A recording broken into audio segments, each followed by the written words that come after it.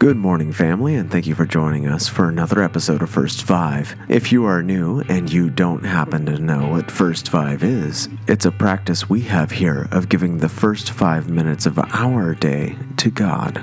If you haven't done so already, please be sure to follow us on Spotify and on Apple Podcast. Also, please be sure to share this podcast with anyone you think it might encourage and inspire.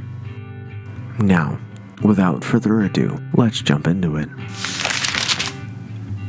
Our scripture for today comes to us from the book of Numbers, picking up in chapter 27, verse 1, and I'll be reading to you today from the English Standard Version. Then drew near the daughters of the Zelophehad, the son of Hepher, son of Gilead, son of Machir, son of Manasseh, from the clans of Manasseh, the son of Joseph.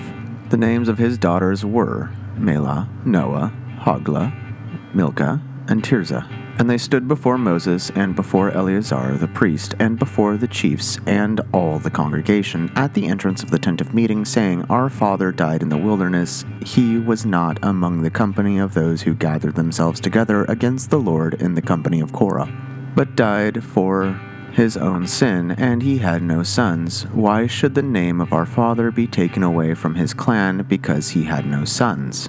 Give us a possession among our father's brothers. Moses brought their case before the Lord, and the Lord said to Moses, The daughters of Zelophehad were right. You shall give them possession of an inheritance among their father's brothers, and transfer the inheritance of their father to them. And you shall speak to the people of Israel, saying, If a man dies and has no son, then you shall transfer his inheritance to his daughters. And if he has no daughters, then you shall give his inheritance to his brothers. And if he has no brothers, then you shall give his inheritance to his father's brothers. And if his father has no brothers, then you shall give his inheritance to the nearest kinsman of his clan, and he shall possess it. And it shall be for the people of Israel a statute and a rule. And the Lord commanded Moses. The Lord said to Moses, Go up into the mountains of Abarim, and see the land that I have given to the people of Israel. When you have seen it, you also shall be gathered to your people as your brother Aaron was, because you rebelled against my word in the wilderness of Zin, when the congregation quarreled, failing to uphold me as holy at the waters before their eyes.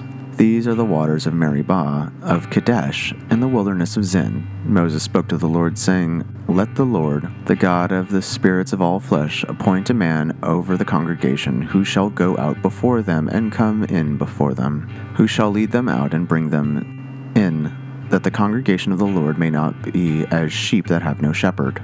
So the Lord said to Moses, Take Joshua the son of Nun, a man in whom is the Spirit, and lay your hand upon him. Make him stand before Eleazar the priest and all the congregation, and you shall commission him in their sight. You shall invest in him with some of your authority, that all the congregation of the people of Israel may obey. And he shall stand before Eleazar the priest, who shall inquire for him by the judgment of the Urim before the Lord. At his word they shall go out, and at his word they shall come in, both he and the people of Israel with him, the whole congregation. And Moses did as the Lord commanded him, and he took Joshua and made him stand before Eleazar the priest and the whole congregation. And he laid his hands on him and commissioned him as the Lord directed through Moses.